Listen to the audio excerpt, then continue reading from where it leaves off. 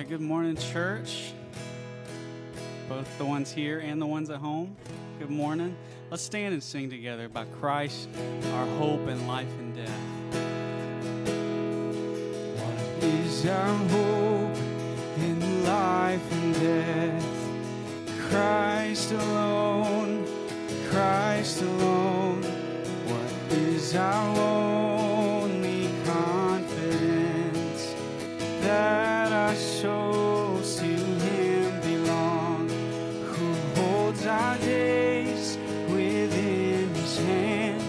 What comes apart from His command, and what will keep us to the end?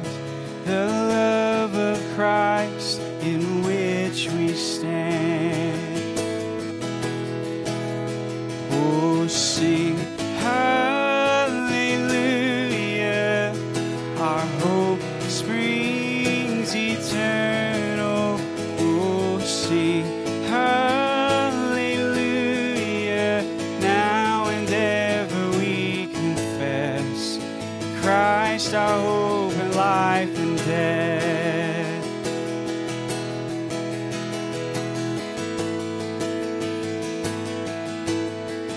What truth can calm the troubled soul? God is good, God is good. Where is His grace and goodness known? In our great Redeemer's blood, who holds our faith when fears arise, who stands above the stormy trial, who sends the waves that bring us nigh unto the shore, the rock of Christ. Oh, sing hallelujah, our hope springs eternal. Oh, sing hallelujah, now and ever we confess Christ our hope in life and death.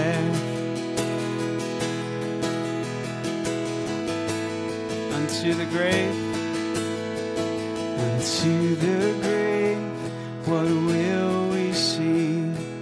Christ He lives, Christ He lives. And what reward will heaven bring? Everlasting life with Him. There we will rise to meet the Lord, and sin and death will be destroyed, and we will feast in endless joy when Christ is ours forevermore. Oh, sing hallelujah, our hope springs eternal. Oh, sing hallelujah, now and ever we confess Christ our hope in life and death. Oh, sing hallelujah, our hope springs eternal. Oh, sing hallelujah, now and ever we confess Christ our hope in life and death. Now and ever we confess Christ our hope in life and death. Amen.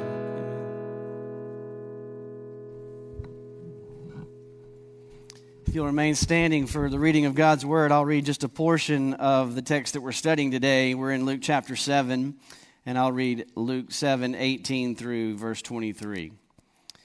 The disciples of John reported all these things to him, meaning Jesus, and John, calling two of his disciples to him, sent them to the Lord, saying, "Are you the one who is to come, or shall we look for another?" And when the men had come to him, they said, "John the Baptist has sent us to you, saying, 'Are you the one who is to come, or shall we look for another?" In that hour, he healed many people of diseases and plagues and evil spirits, and on many who were blind he bestowed sight. And he answered them, "Go and tell John what you have seen and heard. The blind receive their sight, the lame walk, lepers are cleansed, and the deaf hear, and the dead are raised up. The poor have good news preached to them, and blessed is the one who is not offended by me." Father God, I pray today as we come to a text that pierces our heart, confronting us to make a decision, is Jesus the one or not? And Lord, I pray that you will, by your Spirit, work in our hearts, those who are here and the many who are at home, Lord, this morning, whenever they watch this, Lord. I pray that whoever is watching this even now, that you will pierce their heart and they will be confronted with the evidence that you have shown us over the last few weeks looking at the Gospel of Luke. And may we answer that question that's twice repeated here: are you the Messiah? Lord, I pray as we continue to worship that you will begin now to lay heavy on our hearts the truth that is so clear from the evidence that you are the Messiah, worthy of our worship. And so we continue to worship you now. It's in Christ's name we pray. Amen. Praise the Lord. His mercy is more.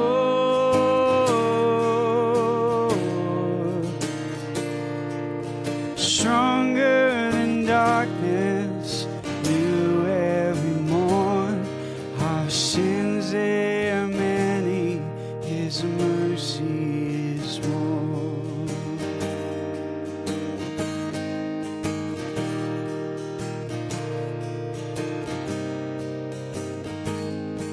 What love could remember no wrongs we have done. Omniscient, all-knowing, he counts not their sum. Thrown into a sea without bottom or shore. Our sins, they are many, his mercy is more. Praise the Lord, his mercy is more.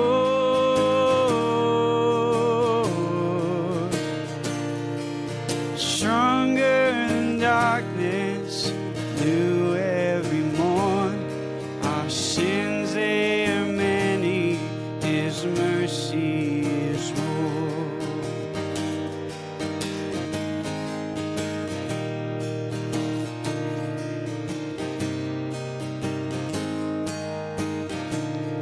What patience would wait as we constantly roam?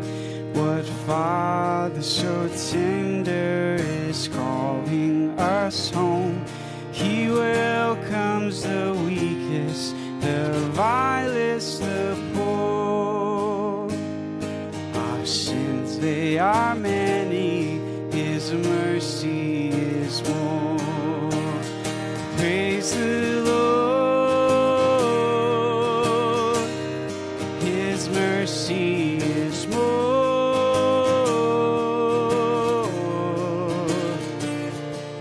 Stronger than darkness, new every morn. Our sins, they are many, his mercy is more.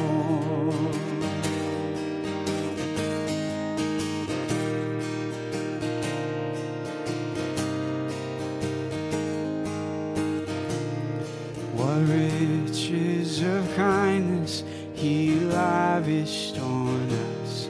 His blood was the payment, his life was the cost. We stood neath a debt we could never afford. Our sins, they are many, his His mercy is more. Praise the Lord. His mercy is more.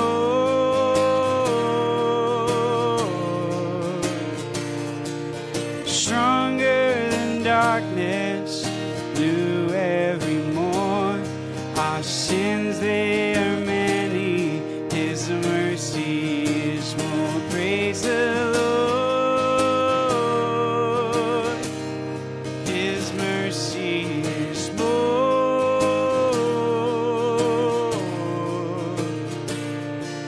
Stronger than darkness, new every morn. Our sins, they are many. His mercy is more. Our sins, they are many. His mercy is more. Our sins, they are many. His mercy is more.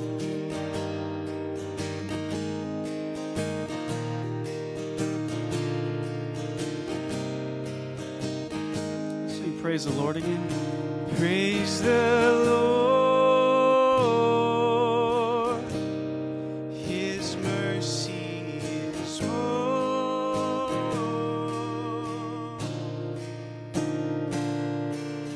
Stronger than darkness, new every morn.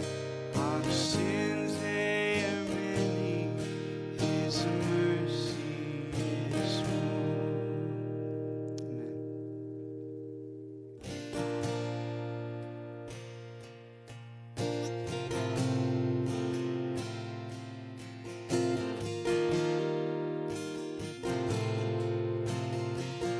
Sing when peace.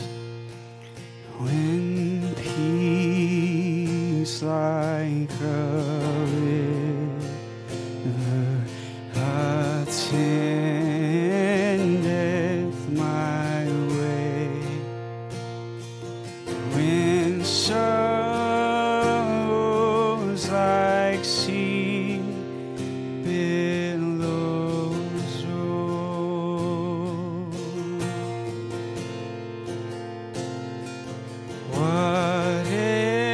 whatever my lot, thou hast taught me to say, it is well, it is well with my soul.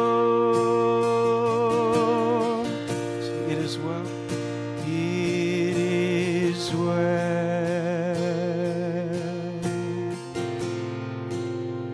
with my soul. It is well. It is well with my soul.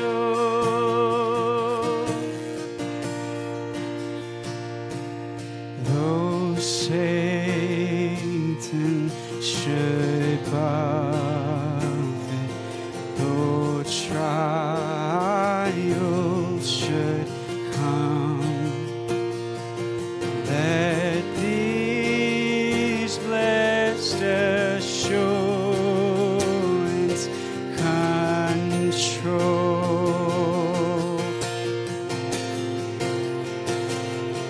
that Christ hath regard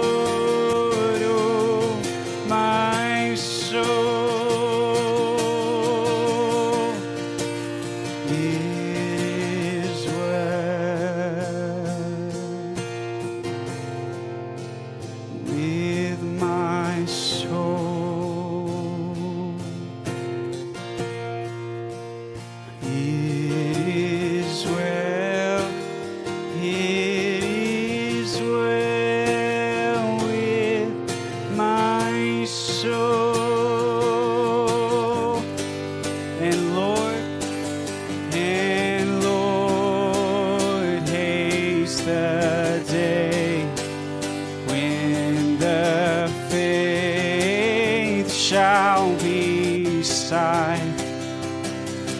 The clouds be rolled back as a scroll.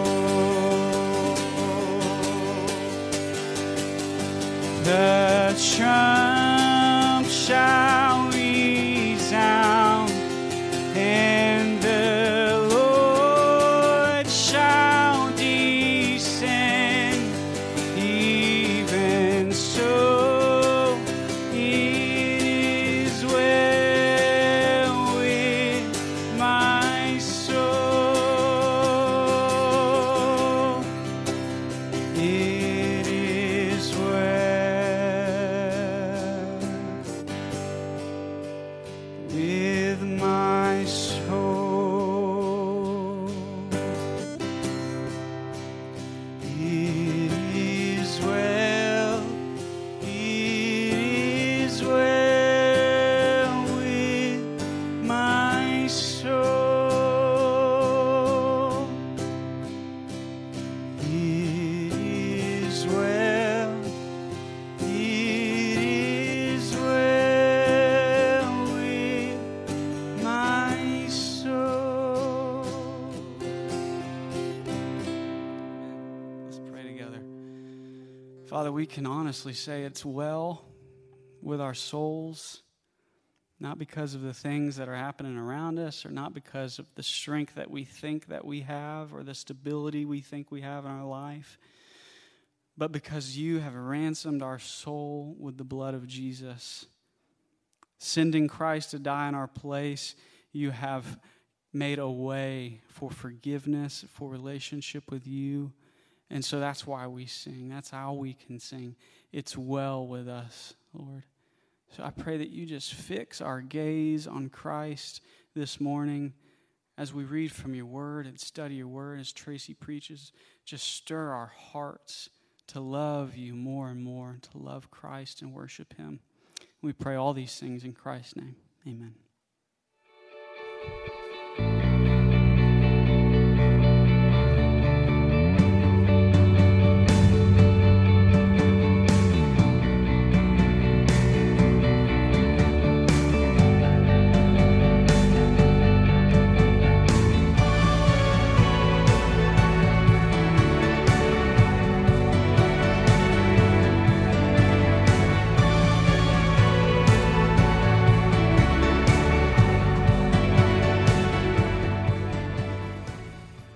Well, good morning. How's everybody doing this morning? We've got a better turnout than I expected here this morning, and we welcome everyone watching at home.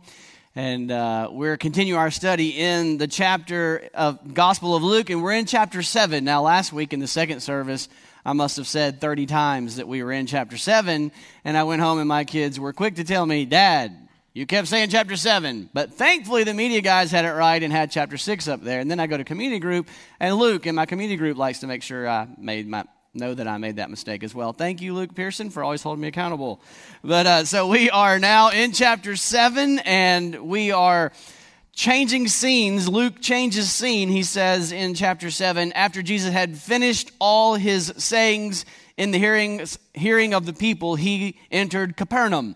And so Jesus had been preaching a sermon on the mount where all the people were listening, and Luke recorded for us some pretty powerful words there. And now Luke says, okay, change of scene. We're now going to Capernaum, and I think it'd be very helpful for us to review a lot of what we've seen, because that's really what this text is all about today. So if you remember in the first part of Luke, the gospel records the miraculous birth of John the Baptist.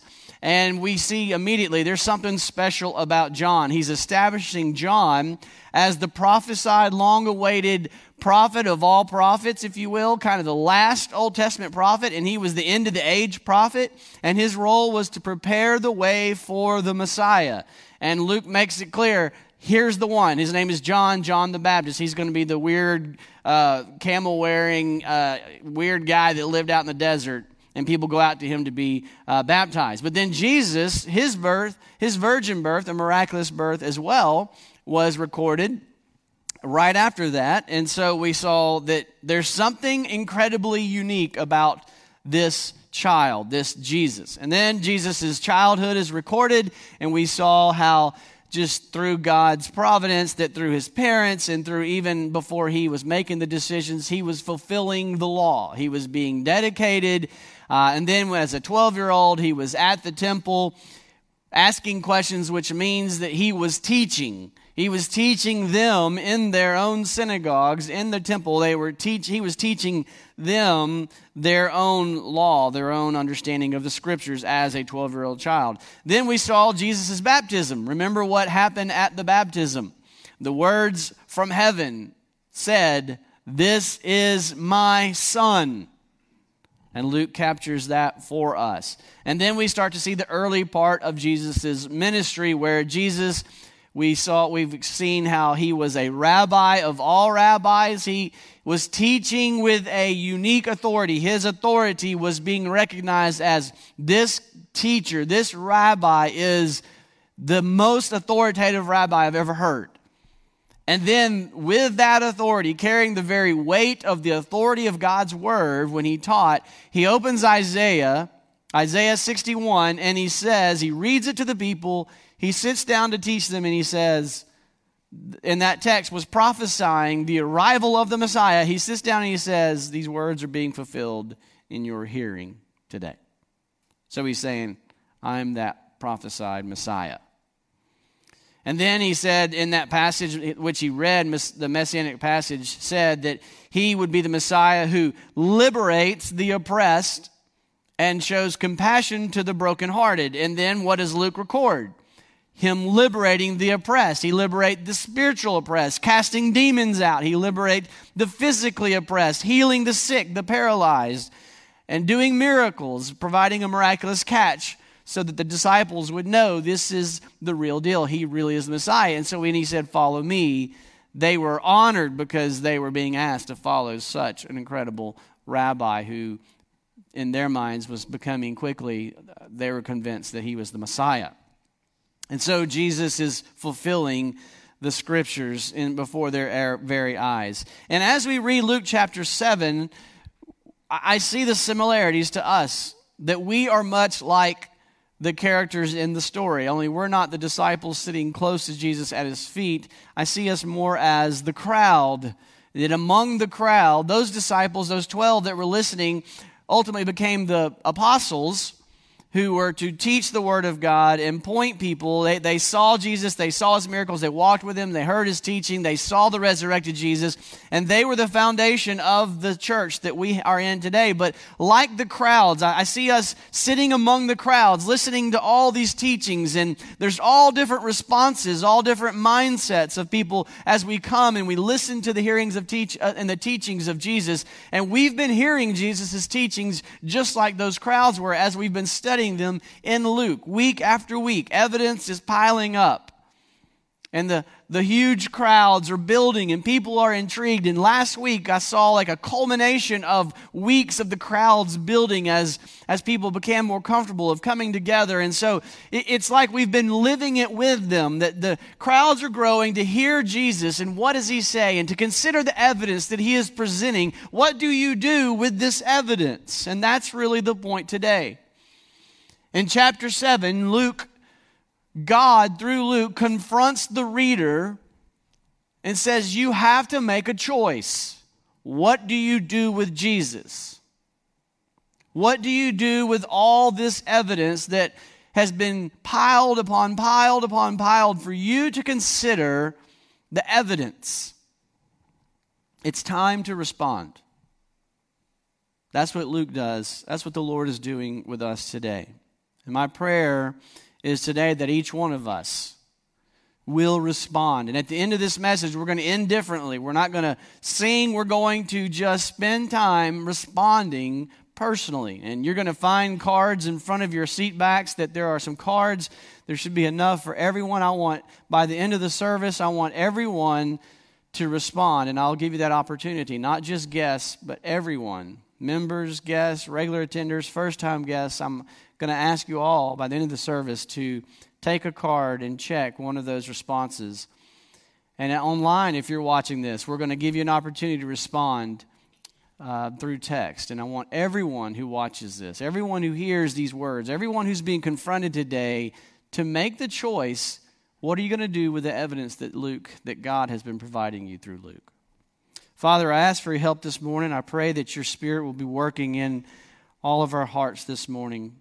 And any who are listening, Lord, I pray that all of us will be convicted and confronted with the evidence that has been piled before us, making it clear that Jesus is the Messiah and that we will make our choice.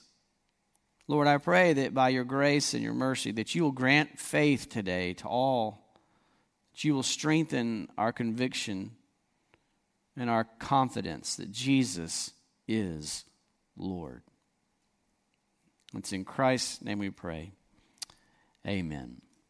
Okay, we're going to look at all of chapter 7, which is 35 verses. So we're going to move pretty quickly and kind of do a high-level view of what's going on in the chapter. And we're going to see 3 sections in chapter 7. First, we're going to see the centurion.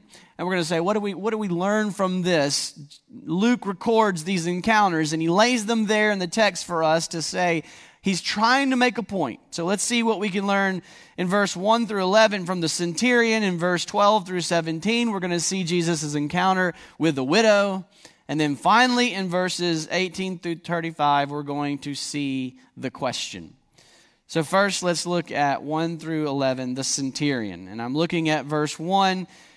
Luke records this. After he had finished all his sayings in the hearing of the people, he entered Capernaum. Now a centurion had a servant. Now stop there. A centurion was a local Roman ruler. He was kind of, you had the highest, and then you had the more local, kind of almost like a mayor or a local official. So the centurion had a servant who was sick and sick and at the point of death. And he was highly valued by him. So this wasn't just some servant and he needed him to get a job done. So could you take care? He really cared about this person. He was friends with this man. He valued this man. This was a dear friend of his, someone he loved. And it says that he was sick and he was at the point of death.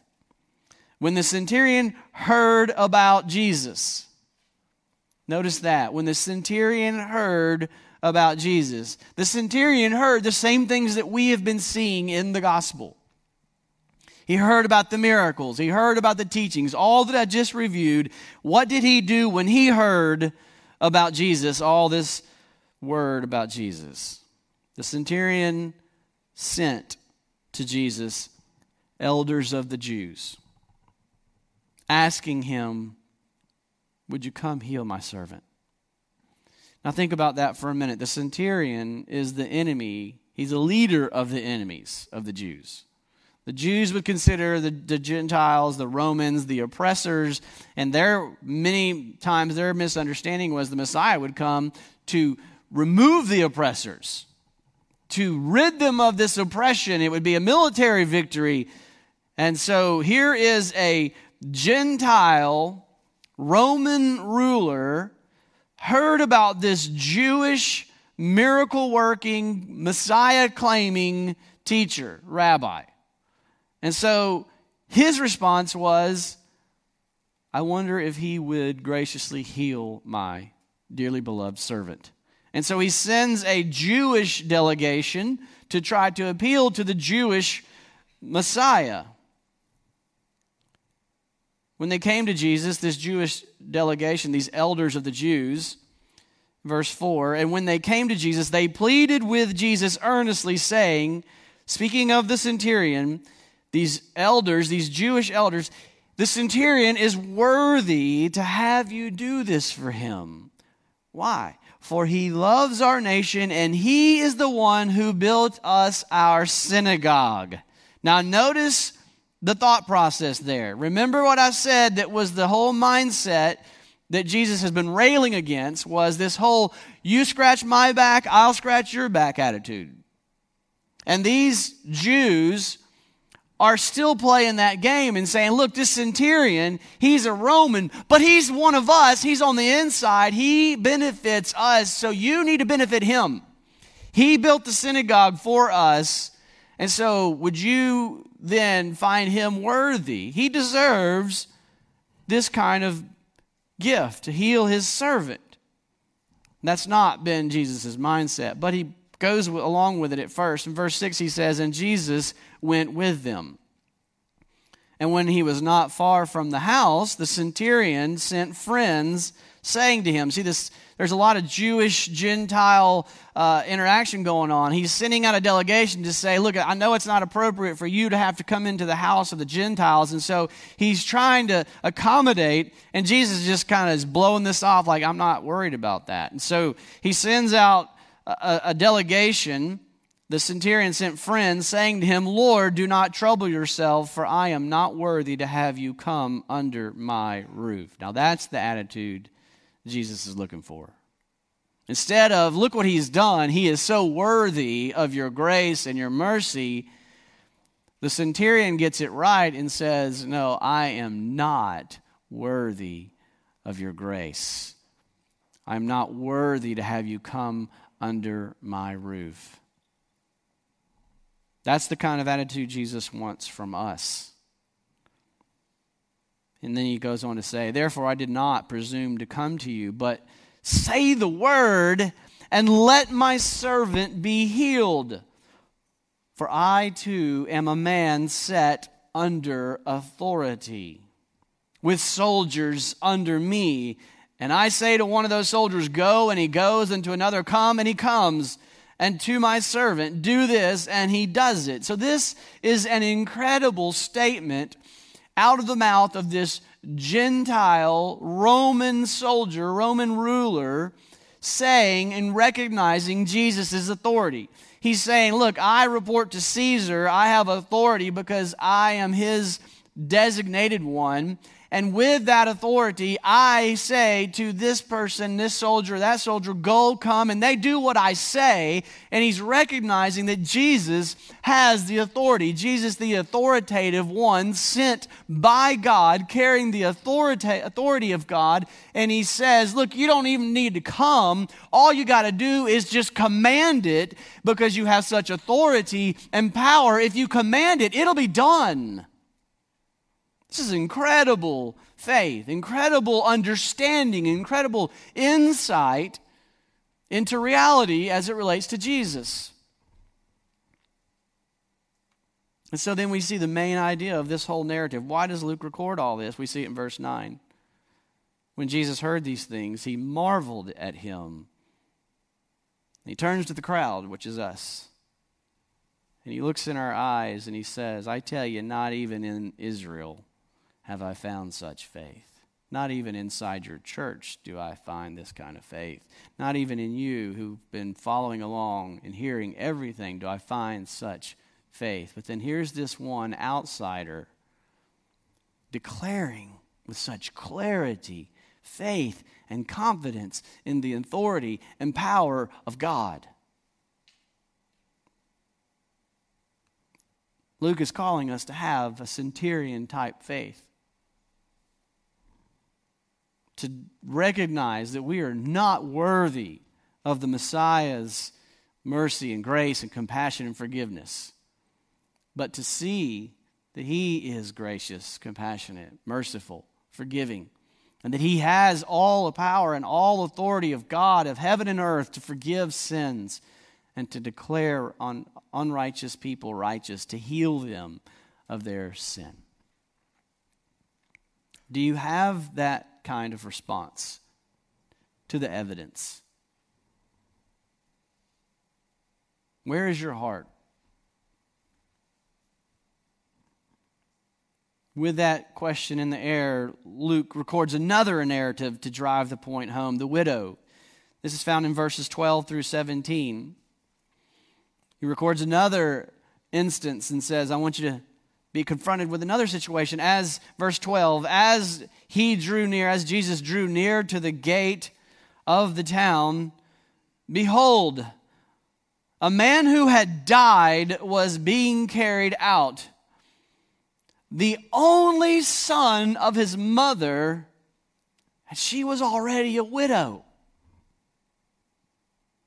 And a considerable crowd from the town was with her. What would this Jesus do? This one who claims to be the Messiah, who claims to have the power to heal, the power over death, to have the compassion to heal the brokenhearted. What would he do? Is he really the Messiah? Everyone's here to see, here's a dead man, here's a woman who is grieving the loss of her husband and now grieving the loss of her son. What are you going to do, Jesus? Verse 13. And when the Lord saw her, he had compassion.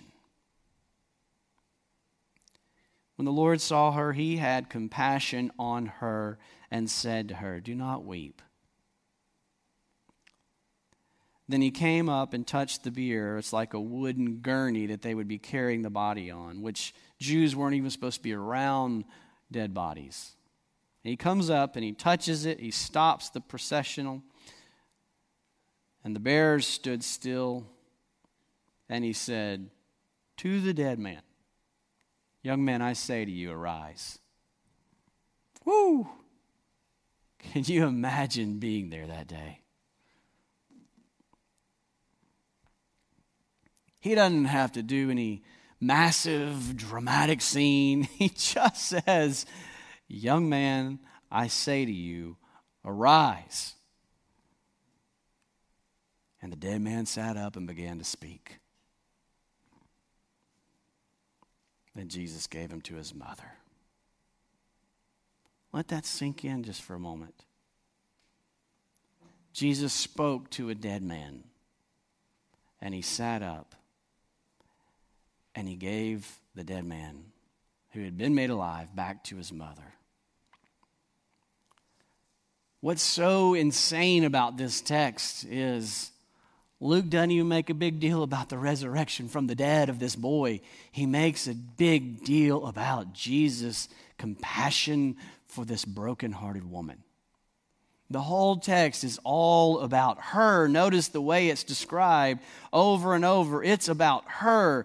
It's about him giving this child back to her. It's about the fact that she's a widow. She's already lost her husband. She's brokenhearted.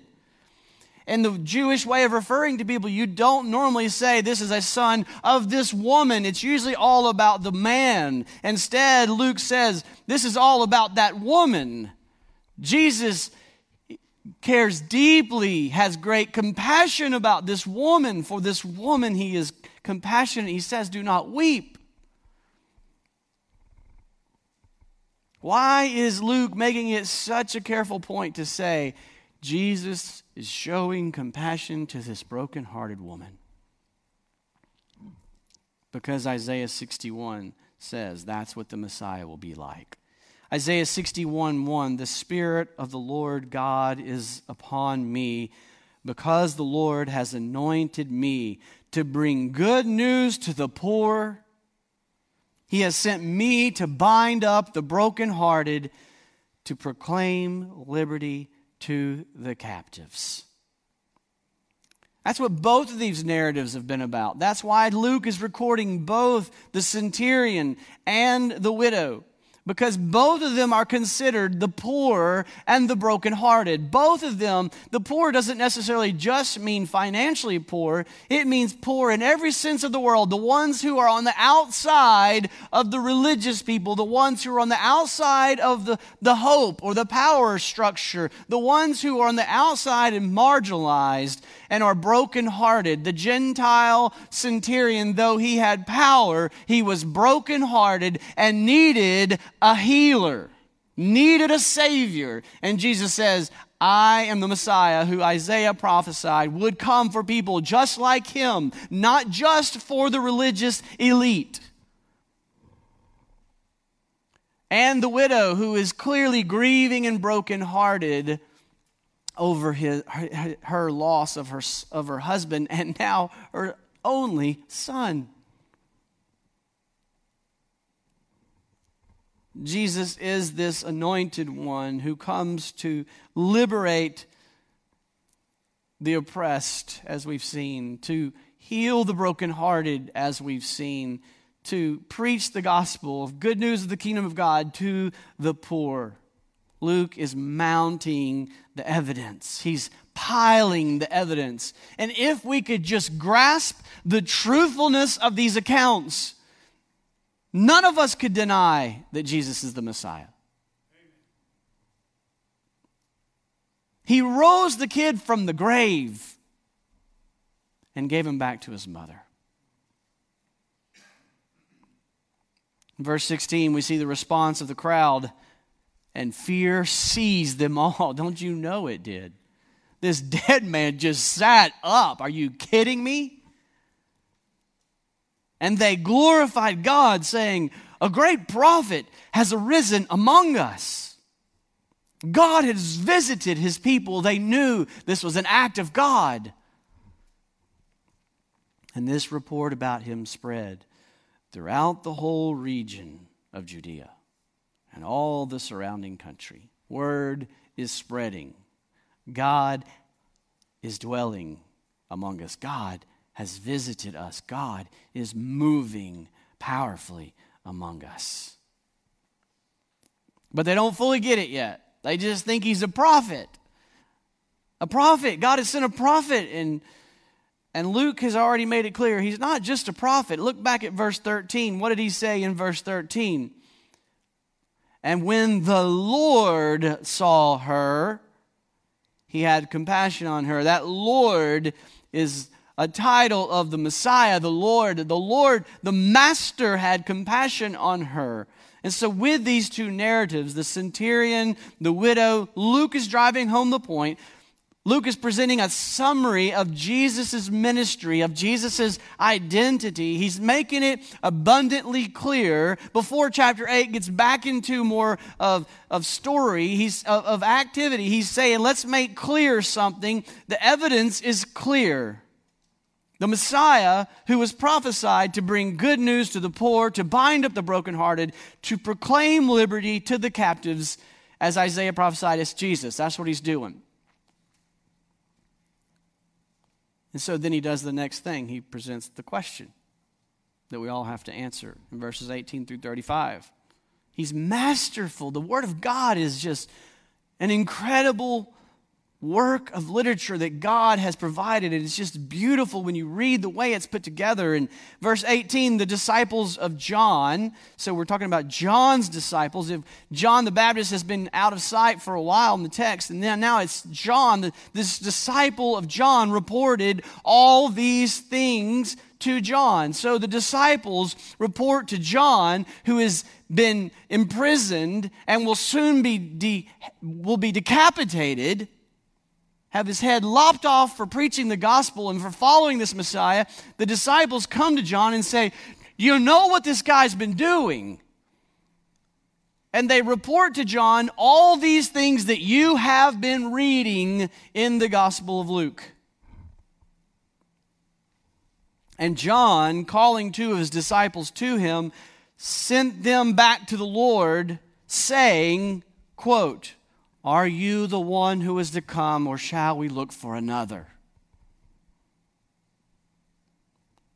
And notice how Luke writes this passage.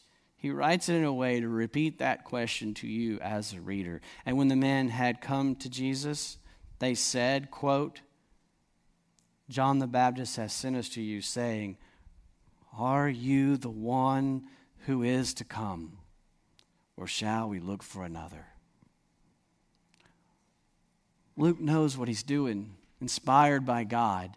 He's putting that question in front of your face today twice to answer. Is Jesus the one who was prophesied to come, or are you to look for another? Luke's presented so much evidence, he says, it's time to confront with the question. And with that question in your heart, we continue reading verse 20. And when the men had come to Jesus, they said,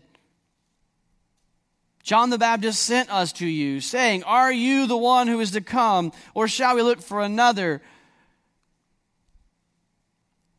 And then what did Jesus do in verse 21?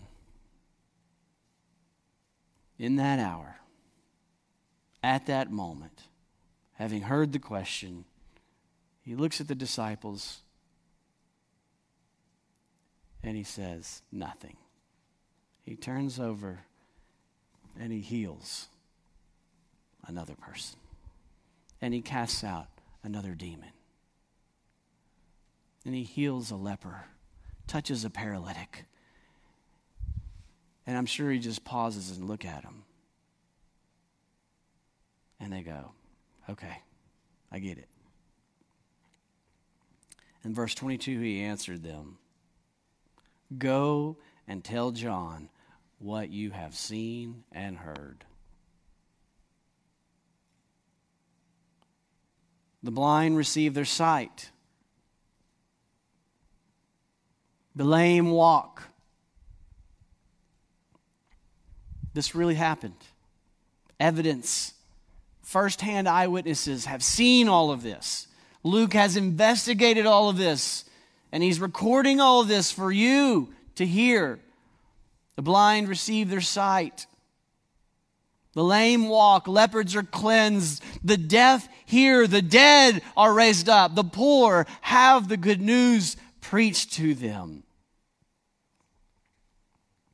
And blessed is the one who is not offended by me. Now remember, this whole thing started with the disciples telling John the Baptist about all this stuff that's been happening. And they come to Jesus and say, yet the one who is least in the kingdom of God because of his faith in Jesus is greater than he. What does he say in here? He said, what are you looking for when you go out to the desert to look at John? Well, John is the end of the age prophet who is there to prepare the way for the Messiah. He is telling you the truth. And we have the testimony of John, and we have the testimony of Luke, we have the testimony of Jesus, we have all the evidence set before us. The only question is, what are you looking for? How do you respond? Is Jesus the Messiah, or should you look for someone else? There's basically two responses. In verse 29, Luke, in parenthetical reference, inserts this into the story to make sure we as readers see it. When all the people heard this, and the tax collectors too, they declared God just, having been baptized with the baptism of John. Having repented, they declared God just. But then the Pharisees and the lawyers rejected the purpose of God for themselves, not having been baptized by him. There's only two responses.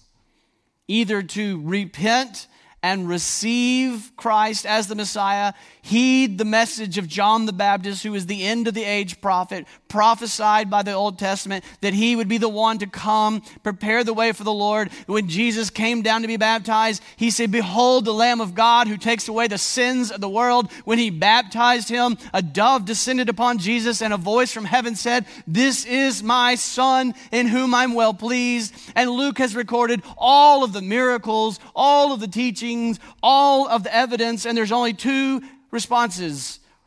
Yes, I repent of my sin and I'm trusting in Christ, or no, I reject him because he's not giving me what I'm looking for. I don't want to repent.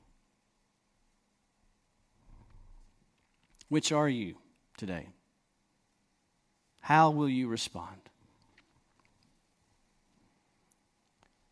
We've seen his miraculous birth of John the Baptist, the miraculous birth of Jesus, his perfect childhood, his baptism. We've seen the early part of his miraculous ministry. We've seen him interpreting Isaiah 61 as about himself. We've seen him living out all the evidence of fulfilling exactly what Isaiah prophesied. We've seen the miraculous catch the fish. We've seen him proclaiming good news to the poor and healing the brokenhearted. We've seen him doing exactly what he said. The blind receive their sight. The lame walk. The leopards are cleansed. The deaf are healed. The dead are raised up. The poor have the good news preached to them. Blessed is the one who is not offended by Jesus. So it's time for you to respond now. I hope you will all grab a card. If you're here today, there's a card like this in the seat back. Please get a card. No one has touched those pens except for Jared, and he was clean when he did this. I want everyone to have a card, please. No one without a card. And if you're at home, you're going to have a chance to respond, and I'll explain in just a moment. Actually, I'll go ahead and explain it now while they're getting their cards. If you're at home, you'll be able to text to 97,000 the word NFCC respond. Text NFCC respond to 97,000, and this form will come up for you. And I would like everyone who listens to this message to please, I don't care if it's Wednesday, I don't care when it is, if you would text NFCC respond to the number 97,000. This card will be sent to you, and you can fill out a form to check one of these boxes. And if you're here in person today, I want you to please take a physical card. Everyone will do it together so no one is standing out, and everyone has a response to make. Everyone needs to face the evidence that Jesus has presented, that Luke has presented us, that God has presented, that John the Baptist has presented to us today. I am ready to trust in Jesus like the centurion. Or, like John the Baptist, I am struggling to trust in Jesus. I have some questions. Or, I'm recommitting my trust in Jesus. I'm ready to recommit. I was struggling, but I'm ready. Finally, I'm remaining committed to trust Jesus. Everyone has a place to respond. And I would encourage you, I would invite you to be willing to put your name and contact information, especially if you would like us to walk with you and answer questions. You're struggling, or celebrate with you the first time you're ready to trust in Jesus. Or you're recommitting because God has done something in your life. Would you just allow us to come alongside you and help you? And if you're at home and you're watching this, when you text and you fill out the form and you choose and you send it in, we're going to get it. I don't care if it's 2 weeks from now when you watch this video. Whenever you watch it, if you would just complete that, send it to us, we will rejoice with every card that we receive, and we will respond properly. I'm going to just spend a little time in prayer and silence. And when I close this, if you're here in person, when you leave, there's boxes by the door. There's offering boxes. Would you just, everyone, just slip it in the box? And we'll gather them together with hazmat suits on. And we will praise the Lord for every single response, whether it's the first one, the last one, or in between. Every one of those is a praise to the Lord because you are responding to the clear teaching of God's word.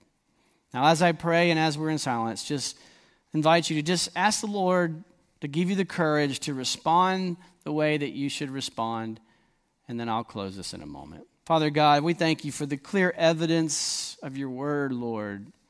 We thank you that you have made it clear to us in your word that you are the long-awaited Messiah, that you came as promised to die on the cross for our sins, to pay the price that we owed, the gospel that we sang in the first 3 songs that were so clearly articulated, that we could say, it is well with my soul because you have paid the price for my sin. You have forgiven me and forgiven us of our sin when we put our faith in you as our Savior.